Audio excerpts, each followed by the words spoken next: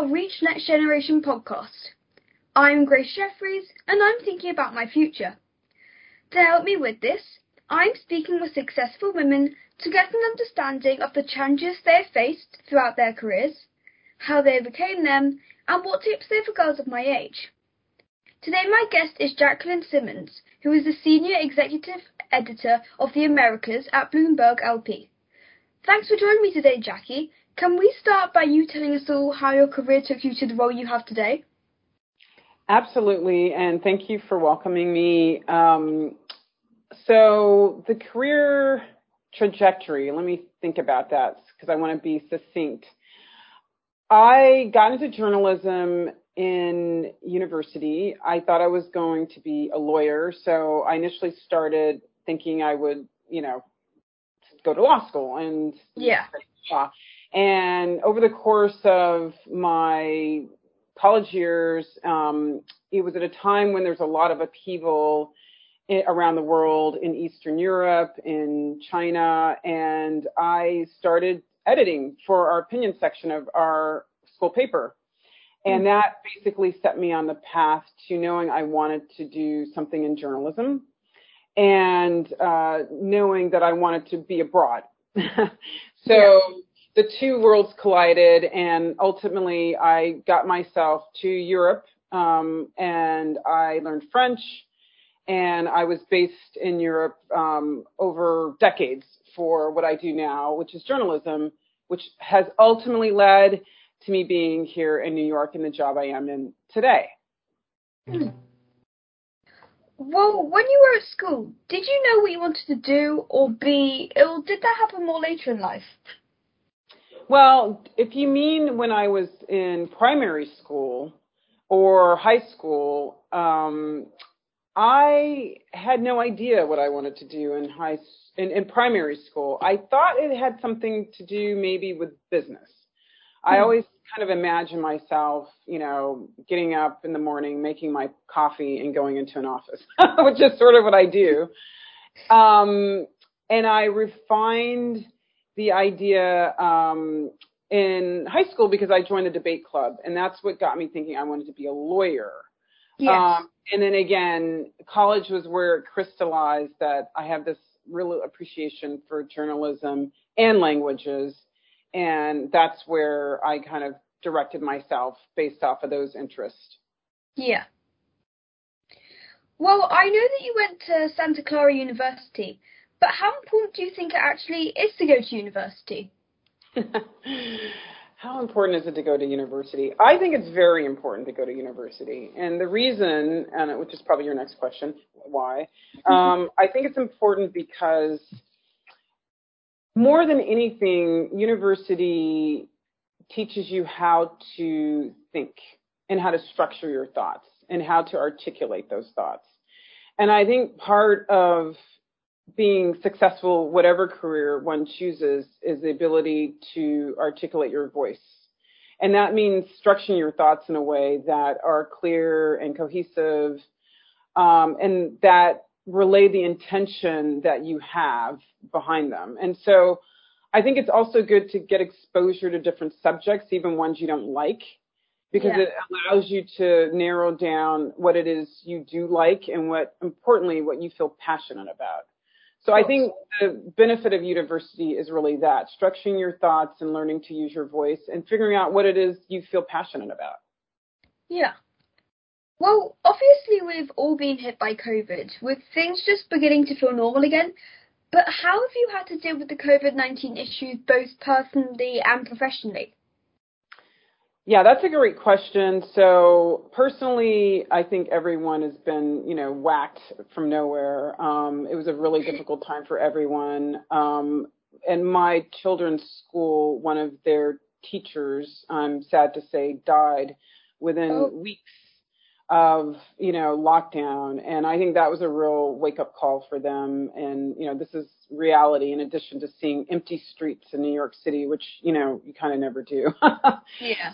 So I think personally it was kind of, the beginning of it especially very ominous, eerie, void sort of feeling. And I think professionally, we all had to adapt because, you have to translate that into maintaining a sense of, professional community, which is lost when you're not in the same room. So I think, humans are amazingly resilient, and, ultimately we found tools and ways to adapt through that hardship.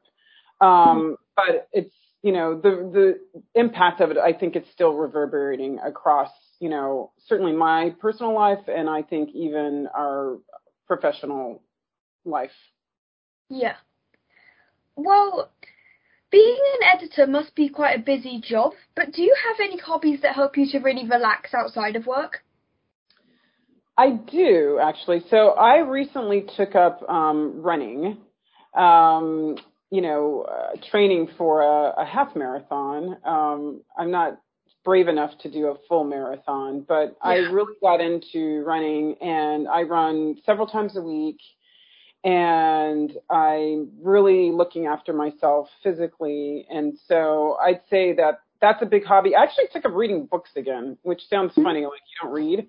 I do read a lot of newspapers and a lot of magazines, but sort of physical books.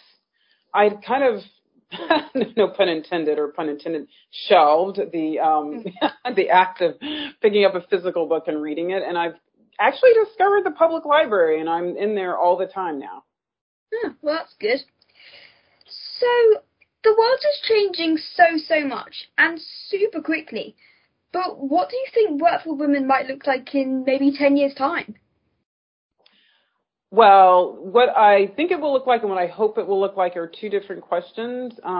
But let's say what I hope it will look like. I expect there will be even more of us in the workforce than we are, considering, how many of us there are, usually half the population. And especially I hope that we will see more of us in positions of real authority, not figurehead positions, but actually making decisions that are operational and strategic, both in corporate and in society. Yeah. Well, throughout your career, have you had any mentors, or have there been anyone that you particularly admire? There are so many people I admire, but few people I could say have been mentors. I would just mention it is a lifelong process of finding mentorship and allies and sponsors and, whatever you want to call it. There have been so many people in my life, both male and female, who have encouraged me to do things as simple as just public speaking. In this case, I'm thinking of somebody in the UK who just was constantly pushing me to go on stage and do panels and put my face out there. And I never did it at the time, but I should have listened to him because it was amazing advice. I ultimately did listen to him and many others, and I feel much more confident speaking publicly now. Yeah. Well, I just have to ask, do you have a couple of favorite stories or articles that you've written? Yes, I do, actually. And I would say that during 2021, but I started reporting out my personal story as part of a series called The Paycheck, where we looked at the racial wealth gap in America. And I used my family's story as a basis for that reporting. And, obviously it's a very personal story, so I was very passionate about it. But I learned a lot of truths, both about my own family as well as about, this country in terms of how we, treat people from who are Black, but also from just different demographics, and it's sort of the history of wealth inequality in America, which is a very deep and big subject. That was my favorite subject and thing that I've covered, both in writing and in podcast form. Well, it's good to be able to talk about something that you're very passionate about, I guess. Yeah, that's a really important word, is passion. I think it's really important. So there's a lot of talk about pay equality generally, but how well do you think women are catching up with men's salaries and getting those top jobs, especially in journalism? Yeah, another very good question. I think, when I started, we always talked about how women made, 70 cents on the dollar versus, males. I think that gap has changed somewhat. I think we're somewhere in the 80 cent to the dollar range or in that area. So I think the gap is narrowing ever so slightly, but it's still some ways to go. And in terms of the question of women in top jobs in journalism, again, I would put both women and, sort of underrepresented groups in that category as well. It's even further to go. You can count pretty much on one hand. But I think it's important to look at the top level, but to also look at the people who are shaping the coverage, who are really truly deciding like what goes on the masthead, what goes on, the page one, what is being promoted as sort of the best of the best within a news organization. And I think that it's not obviously just the editor-in-chief. I think it's everyone, one or two ranks below. And so I think there's a lot of work to be done still in newsrooms, globally, if I'm honest. So throughout your career, you must have gathered loads of tips that would really help girls when they start to think about their careers and their own futures. Can you share some? Yes. So I alluded to it earlier when I said that we should learn to use our voice and to, just get out there and speak publicly whenever possible. I think for me it is personally one of the most frightening things ever. Going in front of an audience and, being myself, yet trying to kind of perform as you were, because you do have to be somewhat exuberant and, keep people awake. So my number one tip would just be to join a debate club. When somebody asks you to moderate a panel or just speak publicly, just go do it. Raise your hand in class. Even if you might be feeling a little shy, challenge yourself. Say, okay, this week I'm going to raise my hand twice. Next week I'm going to raise my hand 3 times, because I know the answer or I have a view and I'm going to just do it, and just force yourself to do it, no matter how uncomfortable it is, no matter how much your voice is quaking, just do it. Because I think that the gift you give as you learn to use your voice is you inspire others and other women and other people who are underrepresented to use their voice. So it's kind of contagious. So last, I just wanted to ask, what do you find the most interesting part of your job or your favorite part of your job daily? So the most interesting part of my job is I have absolutely no idea what my day will look like when I walk through the door. And I mean that because it's a newsroom and, news is news and it's so unpredictable. And, like some days you don't think anything's really happening and the next day you don't think anything's happening. Everything is happening and all at once. So I love that some unpredictability of the job. I also love the idea of you're being paid to be curious. And I think curiosity, whether it's journalism or any other field, is, kind of a key to life alongside that important word passion. And so that's kind of what I enjoy most. And that curiosity is just about people and understanding what makes people tick. So that's what I love. Well, I've really enjoyed chatting with you today, Jackie.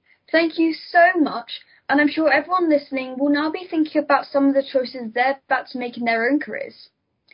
Keep listening to the Reach Next Generation podcast as I talk to many more brilliant women. And more information about us is at reachnextgeneration.com. And thank you to Levi Strauss, Ideal Standard, Sage PLC and Haynes Watts for their fantastic support.